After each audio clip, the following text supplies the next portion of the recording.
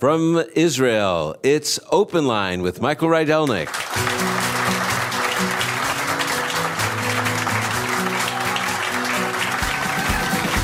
Hello, friends. I am so glad to be coming to you from Israel. We are by the Dead Sea, and we have a live audience here. We've been touring Israel from Dan to Beersheba, and now we're down by the Dead Sea, heading to Jerusalem tomorrow, and that live audience will be asking questions today. So, friends, don't call today. You can go to our website, openlineradio.org, click on the link that says Ask Michael a Question. Leave your question there. Trish will get it in the mailbag. But today, it's going to be live questions from a live, it's not live, recorded questions, but we're live now. That's what the deal is. Right here in Israel. And joining me for this hour of questions is Eva Rydelnik. She happens to be my wife, but also an adjunct professor at Moody Bible Institute, and also the person who texts the answers to me generally when I'm taking calls.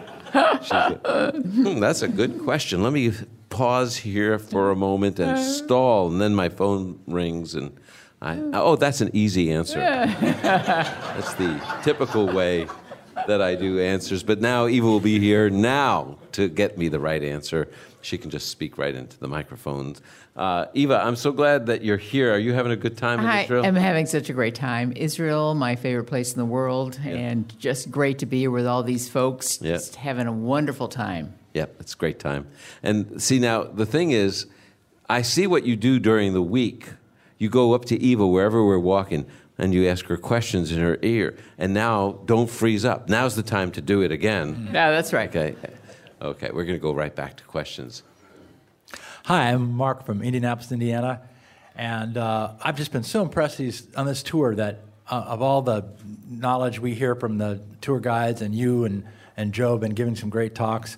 But it was amazing to see all the efforts that these desert fortresses would put to collecting water. Oh, yeah. And their emphasis on moving water. And it hit me that in Genesis 2, the word used for the tree of life is, I read some commentators that it would refer to water that is moving. So, moving water with the life. It's a hey or heya. Chaya, maybe he's thinking. I'm trying to pull up the Hebrew here. Keep talking, Eva. And then okay. also, and then another reference right up there at the very top of the scriptures, Genesis 1, is the Spirit of God was moving over the face of the waters. This idea of movement, water, life, spirit. It's just, I wonder if there's anything more there, just kind of mulling it over. So the Spirit of God was moving over the waters. That I believe when the creation happened, God created everything. It says in the beginning, God created the heavens and the earth. I think that everything was there. And then what he did for the next 6 days was form it into a habitable place of the world. So on day one, he creates light and so forth as you go through the days. But it says in verse 2 that the Spirit of God was hovering over the waters. I think that there was water over the whole of the creation that God had made. And it says the Spirit of God was hovering, like a bird is the word that's used, hovering, and making all those, starting to make the whole creation happen. So it's interesting to me when I think about the work of the triune God in creation. I often think of the way the Bible portrays it as the Father is the architect, the Son is the builder, and the Holy Spirit is the tool, quickening, in the hand of the contractor, the Holy Spirit. So the triune God is all involved in creation. Now, what's the verse that you were talking about with water? The tree of life. The tree of life. And just one commentator's idea was this is a word that would be used for something that is moving. That's the definition of life. Would be it has movement. The word for life. Yeah, the word for life itself. 2:9. Okay, 2:9. Got it. That the idea is, I'm looking at 2:9, and it says this: out of the ground the Lord caused to grow every tree. Is that it? Mm-hmm, that's it. Keep going. Every tree. Just really the name, the tree of life. Life. What is that word? Oh, the word life. Chaim. That's the word. Yeah, Chaim. I'll be honest. I know the word Chaim, and it means life. L'chaim. I think like l'chaim, yeah. It only means, there may be a deeper sense to it, but I've never heard it. It just means life. So, okay. Thank you. Hi, I'm Jim from Elgin, Illinois. In Philippians 2:7, it says that Jesus emptied himself while taking on the form of man.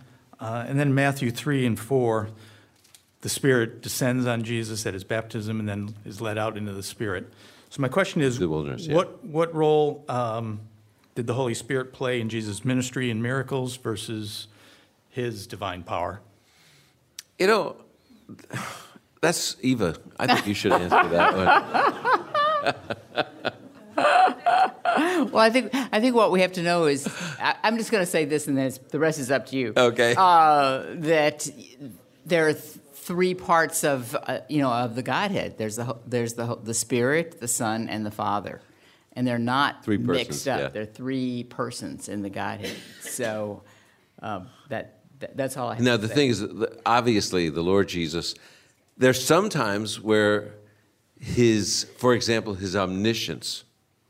In John 2, it says he didn't trust these false followers because he knew what was in man. How did he know it was in man? Well, that wasn't the Holy Spirit. What that was his omniscience. Okay? In other places, it appears that he does certain things through the power of prayer where it is not really his own power, but he's relying on the Father to work by the Spirit to do a miracle or something like that, and he does it through prayer. Which is it? I don't know.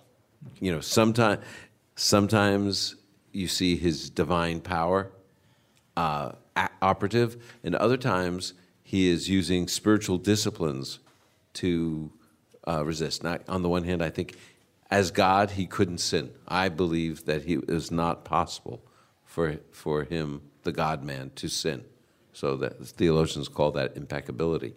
But I do think that he practiced spiritual disciplines like fasting and prayer and meditation on God's word that empowered him to not sin. So which is it? Boy, I tell you, it's really hard.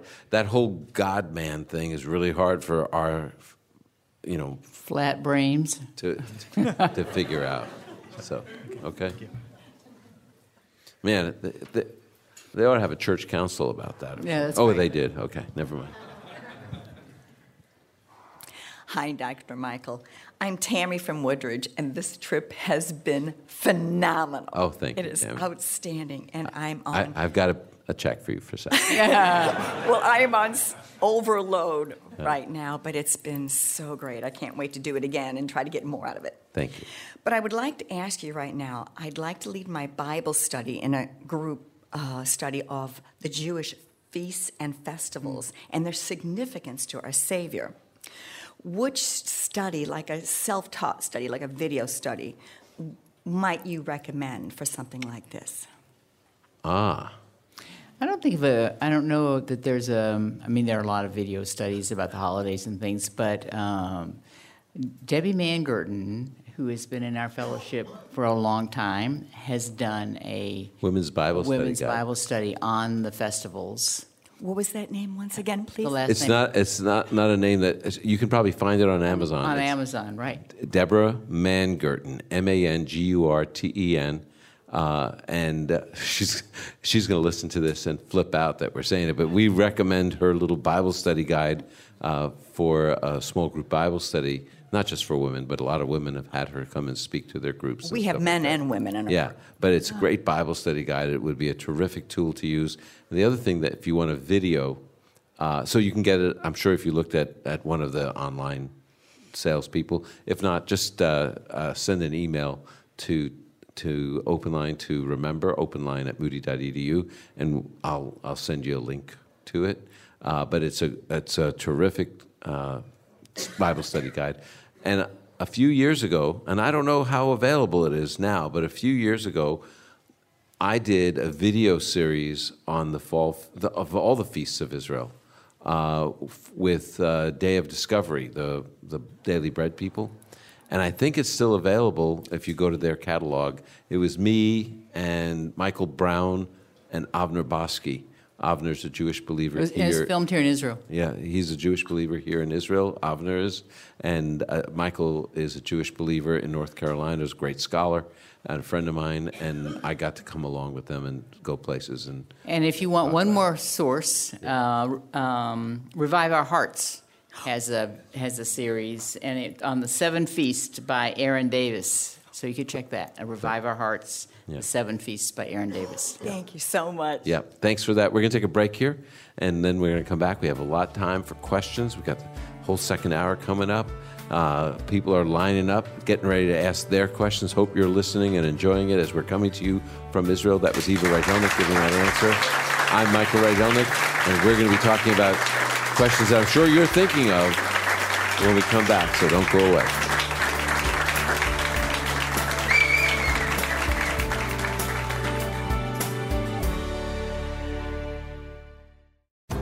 Would you like to explore the depth of Psalms and go beyond the familiar verses and Proverbs? Well, the Moody Bible Commentary should be the first place we turn for biblical insight. We've excerpted the Moody Bible Commentary on the Psalms and Proverbs to help you better understand God's Word and apply the worship of Psalms and the wisdom of Proverbs to our everyday lives. Give a gift today and request your copy of the commentaries on Psalms and Proverbs. Call 888-644-7122 or visit openlineradio.org.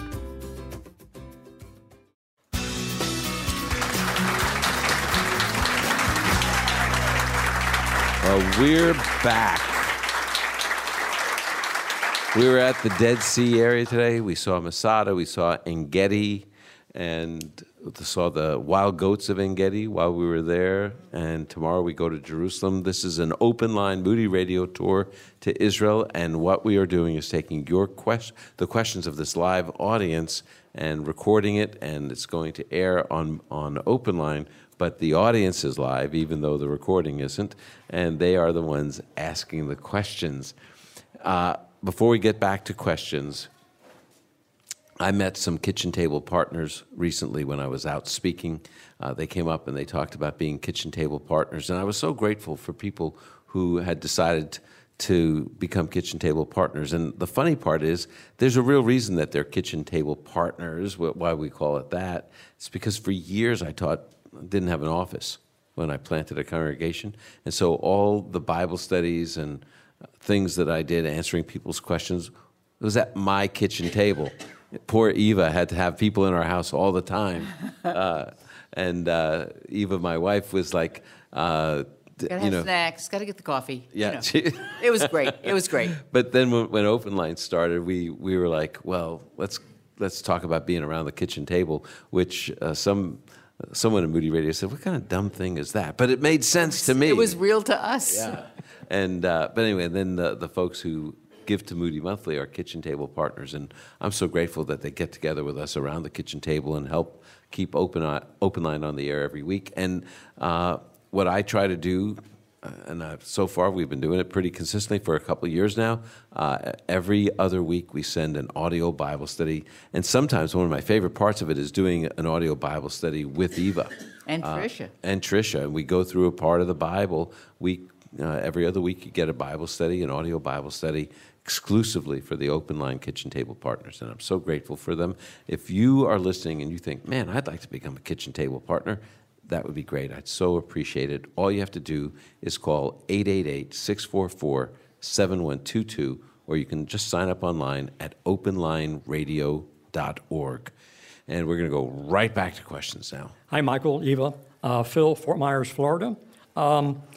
In my current seminary class, we just finished a study of the people of Canaan when Joshua crossed the Jordan. And, of course, that references the scouting report back in Numbers 13:33. And in looking at, and it identifies, obviously, the Anakite giants in particular. Looking at other giants in the Bible, you go back to Genesis 6:1-4, and you talk about the Nephilim. Nephilim, yeah. Okay. I'm reading through that section. I'm confused as to the nature of the Nephilim. Okay. And I went to my Moody's commentary, Bible commentary, and there's 4 different alternatives in there. So please help me understand. Well, This is one of our top questions. yes, right? this is the most common question that we get on Open Line. Isn't that It's interesting? in your book, right? It's in the book, Okay. yeah. And it picks one of those 4 interpretations that's in the commentary. It's in my 50 most important Bible questions. The right answer is in the 50 most important Bible questions. That's right. Now, let's look at Genesis 6. I think that might help. It says here, the sons of God saw that the daughters of man were beautiful, and they took any they chose as wives for themselves. Now, a lot of people think the sons of God are angels, fallen angels. But it says in Matthew 22:30, when asked about what we will be like in the resurrection, when Sadducees were trying to test Jesus, and they said, well, this woman keeps marrying all these men because they keep dying, which I think she should just stop. But anyway, the idea was, who will be her husband in the kingdom? And the answer is, we're going to be like angels in the kingdom. I think we'll know our spouses, but we won't be in a marriage type of relationship at that time with a physical reproduction and things like that. That said, it doesn't make sense to me if we're going to be like the angels and not be married like that. How could fallen angels, take wives for themselves? And so I think that what this is talking about actually is the context is the line of Cain and the line of Seth. The line of Cain is the ungodly line. The line of Seth is the godly line. And then it says that the sons of God, that's the godly line, took daughters of men, that's the ungodly line, and they merged them, and they said that's when they become corrupt. My spirit will not remain with mankind forever because they are corrupt. Their days will be 120 years. The Nephilim were on the earth in those days, and they were the powerful men of old, it says, the famous men. So what does Nephilim mean? Fallen ones. Doesn't mean giants. So you have the godly line and the ungodly line marrying, and the children are corrupted. They're fallen. Their descendants are fallen. And these became the powerful men of old, the famous men. That's what it says here. So they were the giants in the earth, as the old King James puts it, meaning that they were powerful leaders, influencers of society.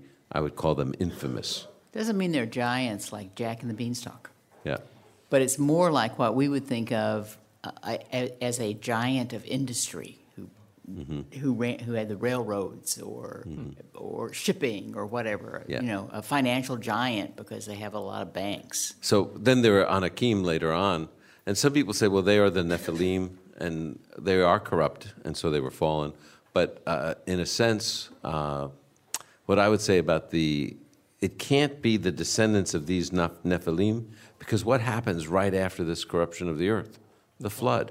And everyone is destroyed except for Noah's family, so it just doesn't continue. So I think later on when you come to Numbers and they see Nephilim, fallen ones, who are big, and it reminds the spies of them, they're like, wow, they're just like those powerful men of old. This is Norma from Montrose, Colorado. Oh, Montrose. There are 2 schools of thought about when the rapture would take place. 1, before the start of the 7-year period. 2, in the middle of the tribulation.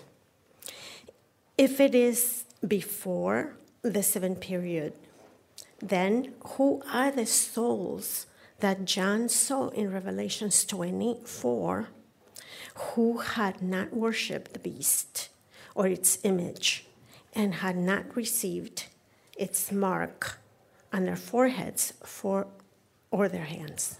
Okay. Before we talk about the rapture, Montrose is a beautiful place to live.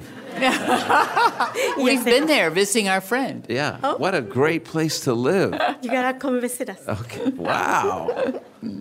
Okay, like I'm so jealous. What a beautiful place to live. Mi casa es tu casa. Okay, thank you. Okay, now let's talk about this. Eva, is it really only two places? Tell us how many views there are of the rapture. I think there are more than that. Yeah. There is the no rapture view, the pre-trib view, the mid-trib view, the after-trib view. I mean, Yeah, or the almost near the end of the trib view called Yeah. pre-wrath. yeah, right. Yeah, so there's a lot of different views.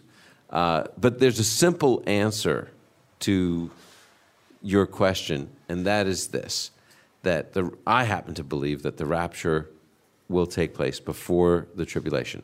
I also believe I'm never going to have an argument with anyone about it, okay? I just think that that's not something that's worth arguing about. I think it's worth teaching about, and I do teach it, but it's not, I'm never going to get into an argument with anyone. So it's not an essential doctrine of Scripture, but it gives me comfort, like in 1 Thessalonians 4:13 through 18, when it talks about the rapture, and it says, comfort one another with these words. And then in 5:1 through 12 of 1 Thessalonians, it talks about the rapture and the day of the Lord not coming upon us as a surprise, and that we're supposed to comfort one another with this. So I'm comforted by the idea that if I am alive when the Lord Jesus returns before the tribulation, we're out of here, you know. What do you call it again, Eva? The great snatch. Yeah, that's it. So, that said, once the great snatch happens, sometime after that, the tribulation will begin. Maybe not immediately. There'll be some time, because what starts the tribulation period, the 7-year period, some people call it Daniel's 70th week from Daniel 9, but it's a 7-year period of time when some really tough things will happen on the earth. There'll be a world ruler, he'll become dominant. But at the same time, during that 7-year period, there's going to be a great revival.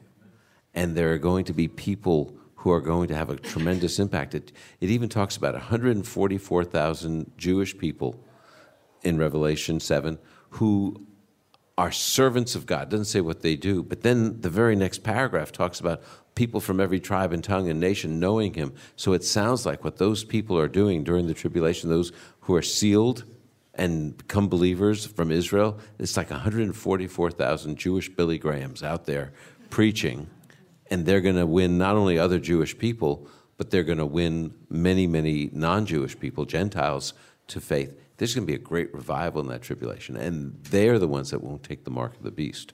So there will be people who will get to know the Lord Jesus, become followers of him to the death, even during the tribulation period. Okay? This is great comfort for family members who have not received the Lord. Mm-hmm. There's hope. There's always hope, yeah. Thank you. Yeah, that's it. I think it's helpful. Even in this life, keep Right. praying for them. That's it. You've got to pray for those people. I don't know how prayer works, because God's sovereign, but somehow he tells us to pray.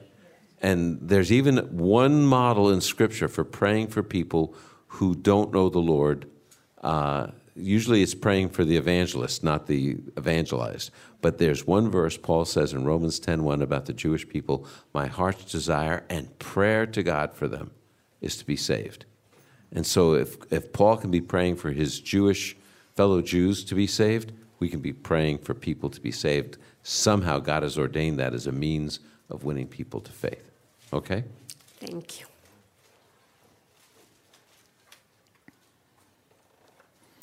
Hi, I'm Pamela Sennett from Greenville, South Carolina, and I've really been enjoying the trip with my husband, and the days are 51st anniversary. Birthday? Yay! Congratulations. Anyway, it's been really great. My question is, I've heard the saying sometime in the past, next year in Jerusalem, and what does that refer to for the Jewish people? That is such a part of Jewish thought. that what happened in 70 AD when the Romans conquered the land, they moved people out of Jerusalem, and the next second Jewish revolt, we talked about all of that, and ultimately Jewish people have been scattered all around the world for basically 2,000 years. But Jewish people never forgot that Israel is their homeland and that Jerusalem is the heart of the Jewish people. It was where the temple stood. And so at every wedding, at every holiday, basically every synagogue service, at some point, the prayer would conclude with next year in Jerusalem. Next year, we pray that we will be back in Jerusalem. And it was a sense of a messianic expectation, not Exactly. just a human return, but Messiah would come and bring us back to Jerusalem. Okay? So that's the great Jewish expectation of the Messiah coming and reigning in Jerusalem and bringing his people back. And so we say, Lashana Haba'ah B'Yerushalayim. Okay, well, tomorrow in Jerusalem, we're going to be there tomorrow with this group, but we're going to be right back with more of your questions right here on Open Line.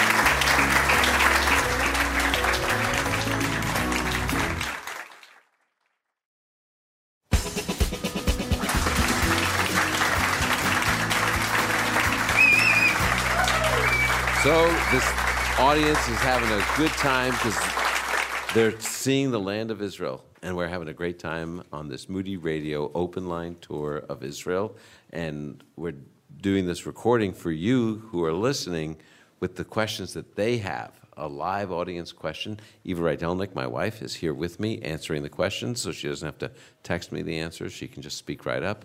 And also, now, Tricia usually has the mailbag at this segment, but today there's no mailbag. However, there are some people that don't want to go on the radio with their questions, so they have passed them on to Tricia, and Tricia McMillan, producer of Open Line and bus host of the Asher Bus, is here.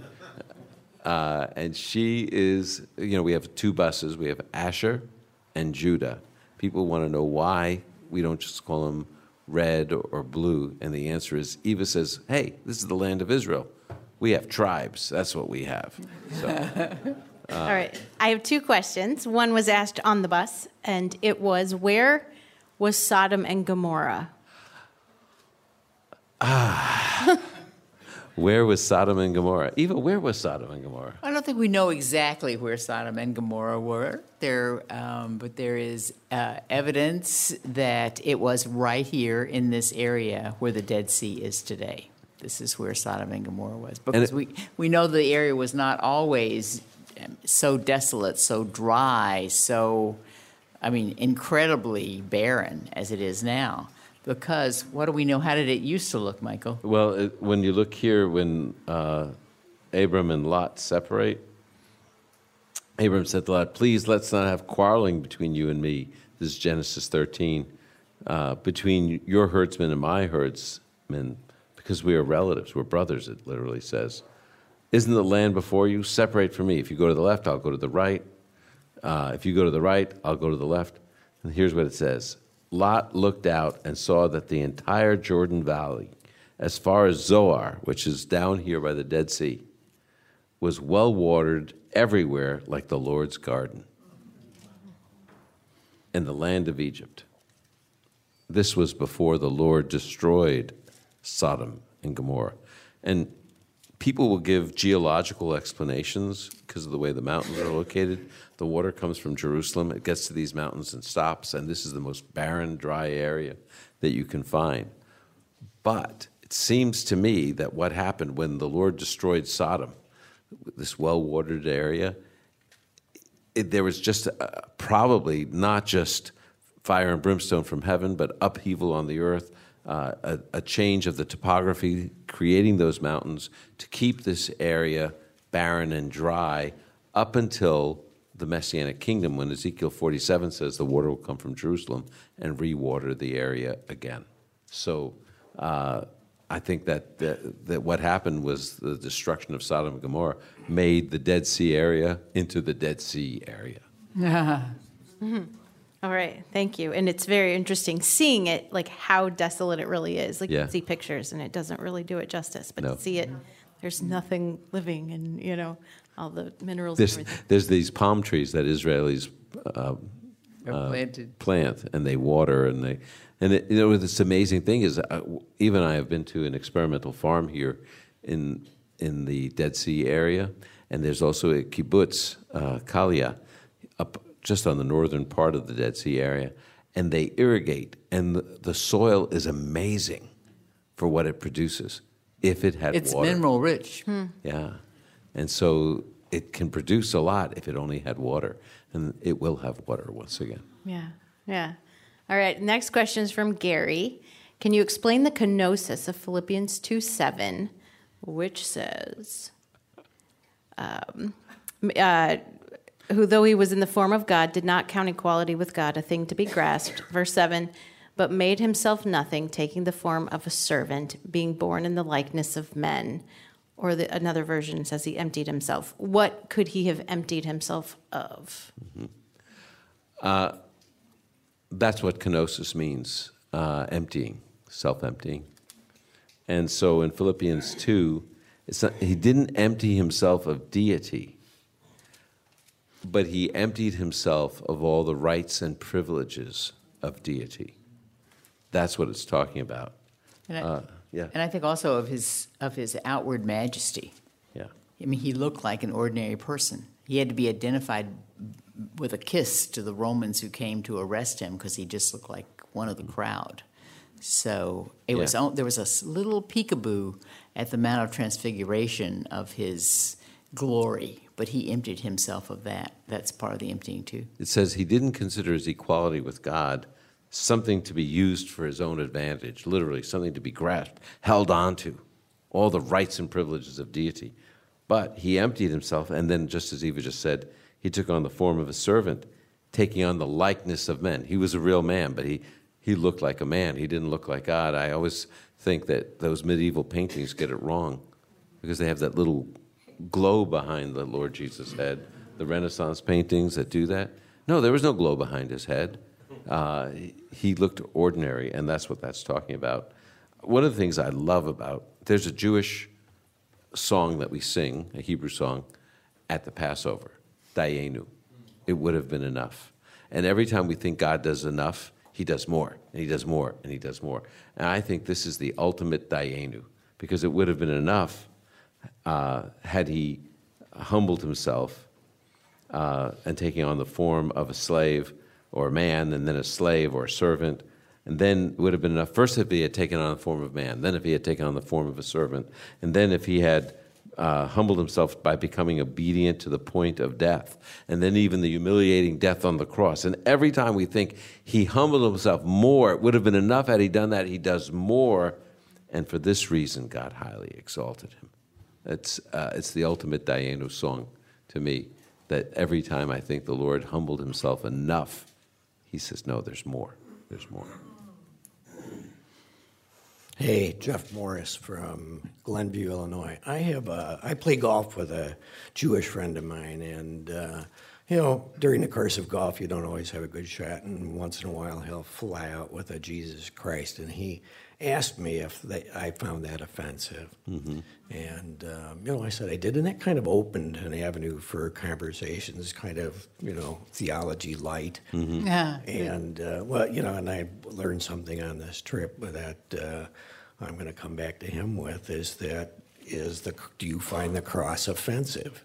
Because of what we talked about with the Crusades and that. But beyond that, do you have any thoughts about how we might deepen our conversations about this a little? Because it's pretty light golf talk, but he's obviously. The thing with golf, it's a way of developing a good cursing vocabulary, apparently. Yeah. That's why I've never played, ever, not once. I don't even play miniature golf except with my grandkids. That's it. So It's a good place for conversation, though, because it's kind of slow. Walking kinda around slow. or riding around, yeah. Yeah. I'm glad that you didn't raise the question of does it offend, that it offends you. When people say things that are offensive to me, when I try not to be offended, and if they get really bad, I just say I'm too young when they want to tell something vulgar, and if you saw how old I was, then you'd see that I'm joking when I say I'm just too young for this. But the point is, I don't want to make a person who doesn't know the Lord, doesn't understand the significance of what they're doing, to feel even worse. So when the time comes, they'll feel bad about it. And he did, and he asked you, and I think that was great.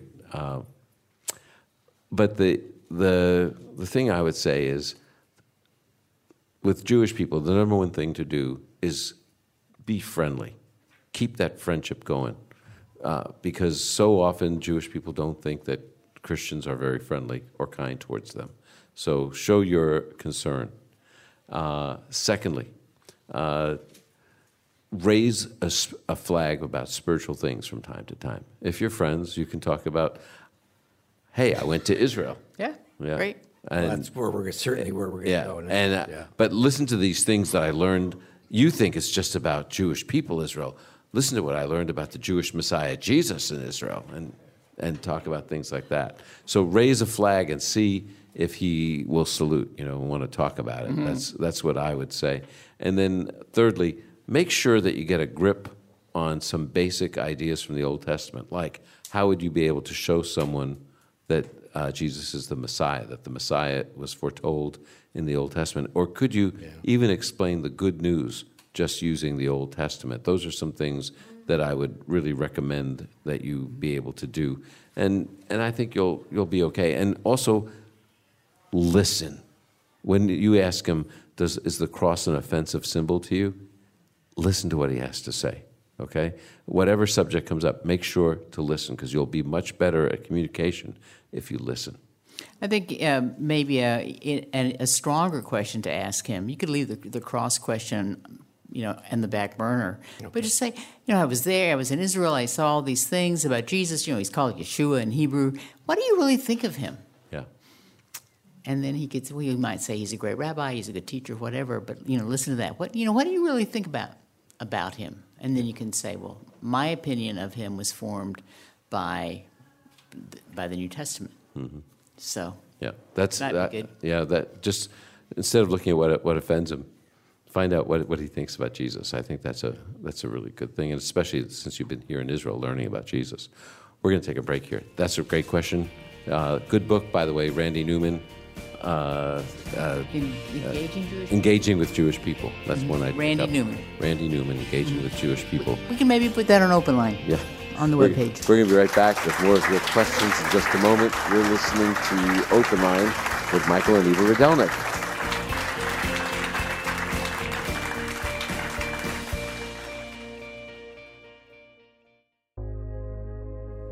People are always asking me questions about the Jewish people. Some of you want to know how to reach your Jewish friends with the gospel, or you want to understand how the Messiah fulfilled prophecy. Others want to learn about the Jewish feasts and festivals. Chosen People Ministries is an organization that reaches Jewish people with the good news all around the world. Each month, Chosen People Ministries offers a free resource to Open Line listeners that can help you in your personal walk with Messiah Jesus. Or it can help you reach out to your Jewish friends and neighbors. For your free copy of this month's resource, go to the Open Line website. That's openlineradio.org. And scroll down and find the link that says, A Free Gift from Chosen People Ministries. Click on that link, and you'll be taken to a page where you can sign up for your own free copy of this month's resource.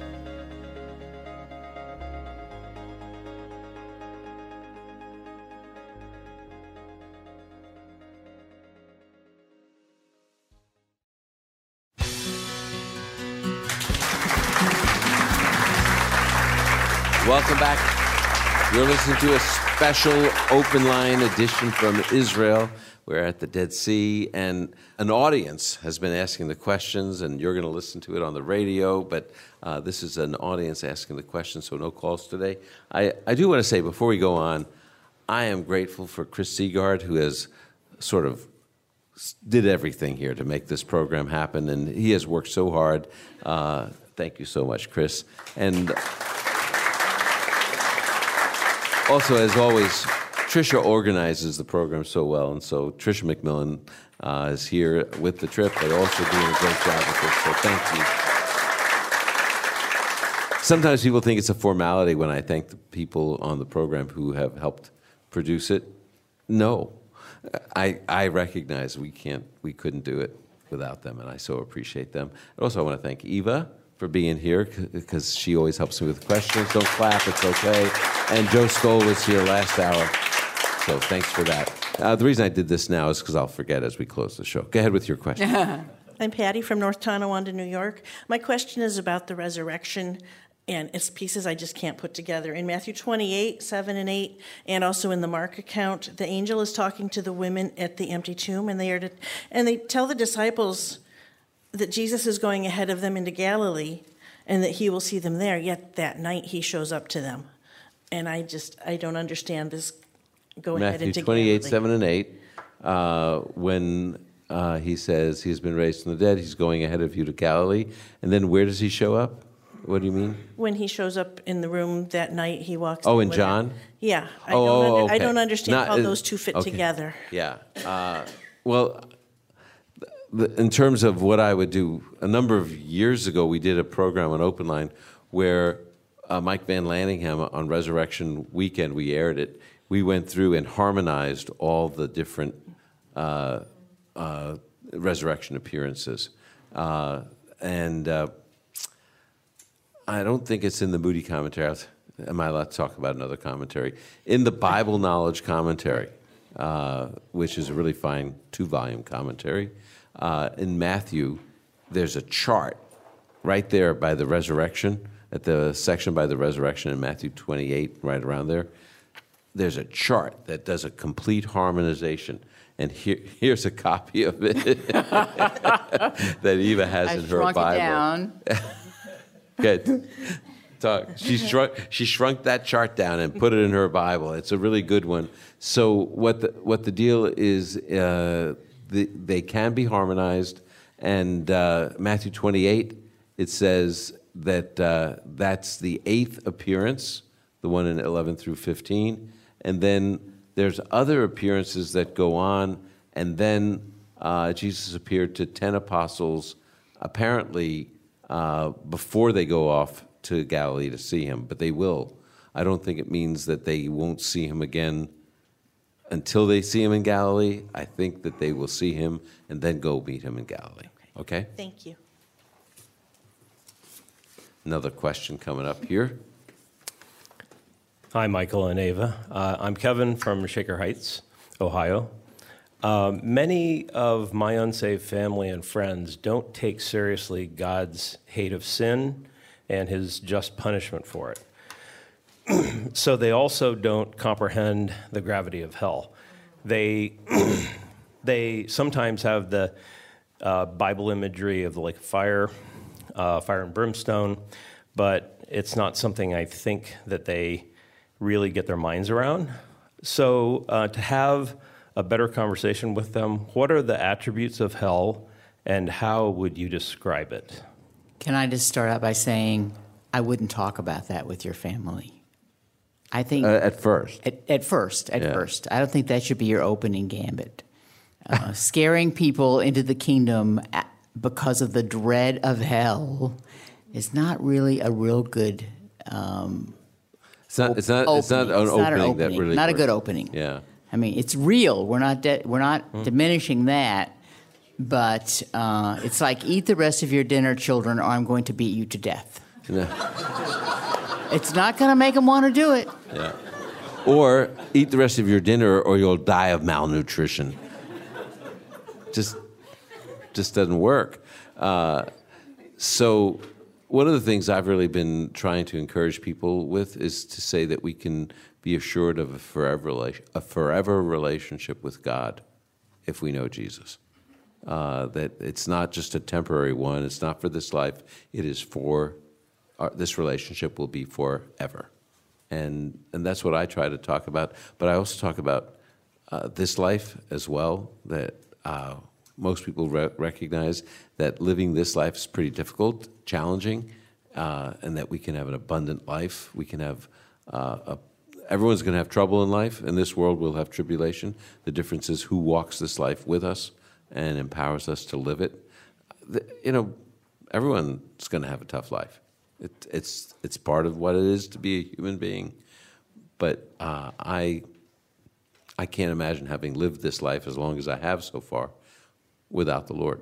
So that's what I would talk about, life with a power boost, power assist to live effectively. And what the Lord said, that I have loved you with an everlasting love, therefore I have drawn you with loving kindness. Yeah. If we can help them to understand how much God loves them, not how much he's going to punish them if they don't know him, is a more winning way to get them to consider it. So someone who was a cynic once said to me, well, why would God even have hell?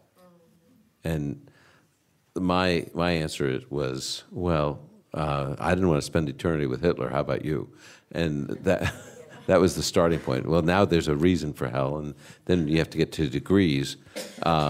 But the other thing, too, is that we have to take hell seriously, and that's why we talk about the love of God. Right. And ultimately, what God says about things is either we say to him in this life, thy will be done, or he will say to us, thy will be done. And that's what hell is about. But I would really emphasize the need to come to know God and his love. For God so loved the world Mm-hmm. that he gave. Yeah. By the way, the first preacher to really emphasize the love of God as opposed to threats, D.L. Moody. Yay. His proclamation theology was the love of God, and that was a transformation. So, well, I can't believe it. This hour is up. The program is over. So glad for all of you who listened. So grateful for all these questions. Thanks for doing that. Remember, you can always check out the website. OpenLineRadio.org has all sorts of links to things that you'll be interested in, whether it's past programs or our current resource, or even how to become a kitchen table partner. Check out the website, and also has a Chosen People offer there. Keep reading the Bible so we can talk about it next week. Open Line with Michael Regalich is a production of Moody Radio, a ministry of Moody Bible Institute.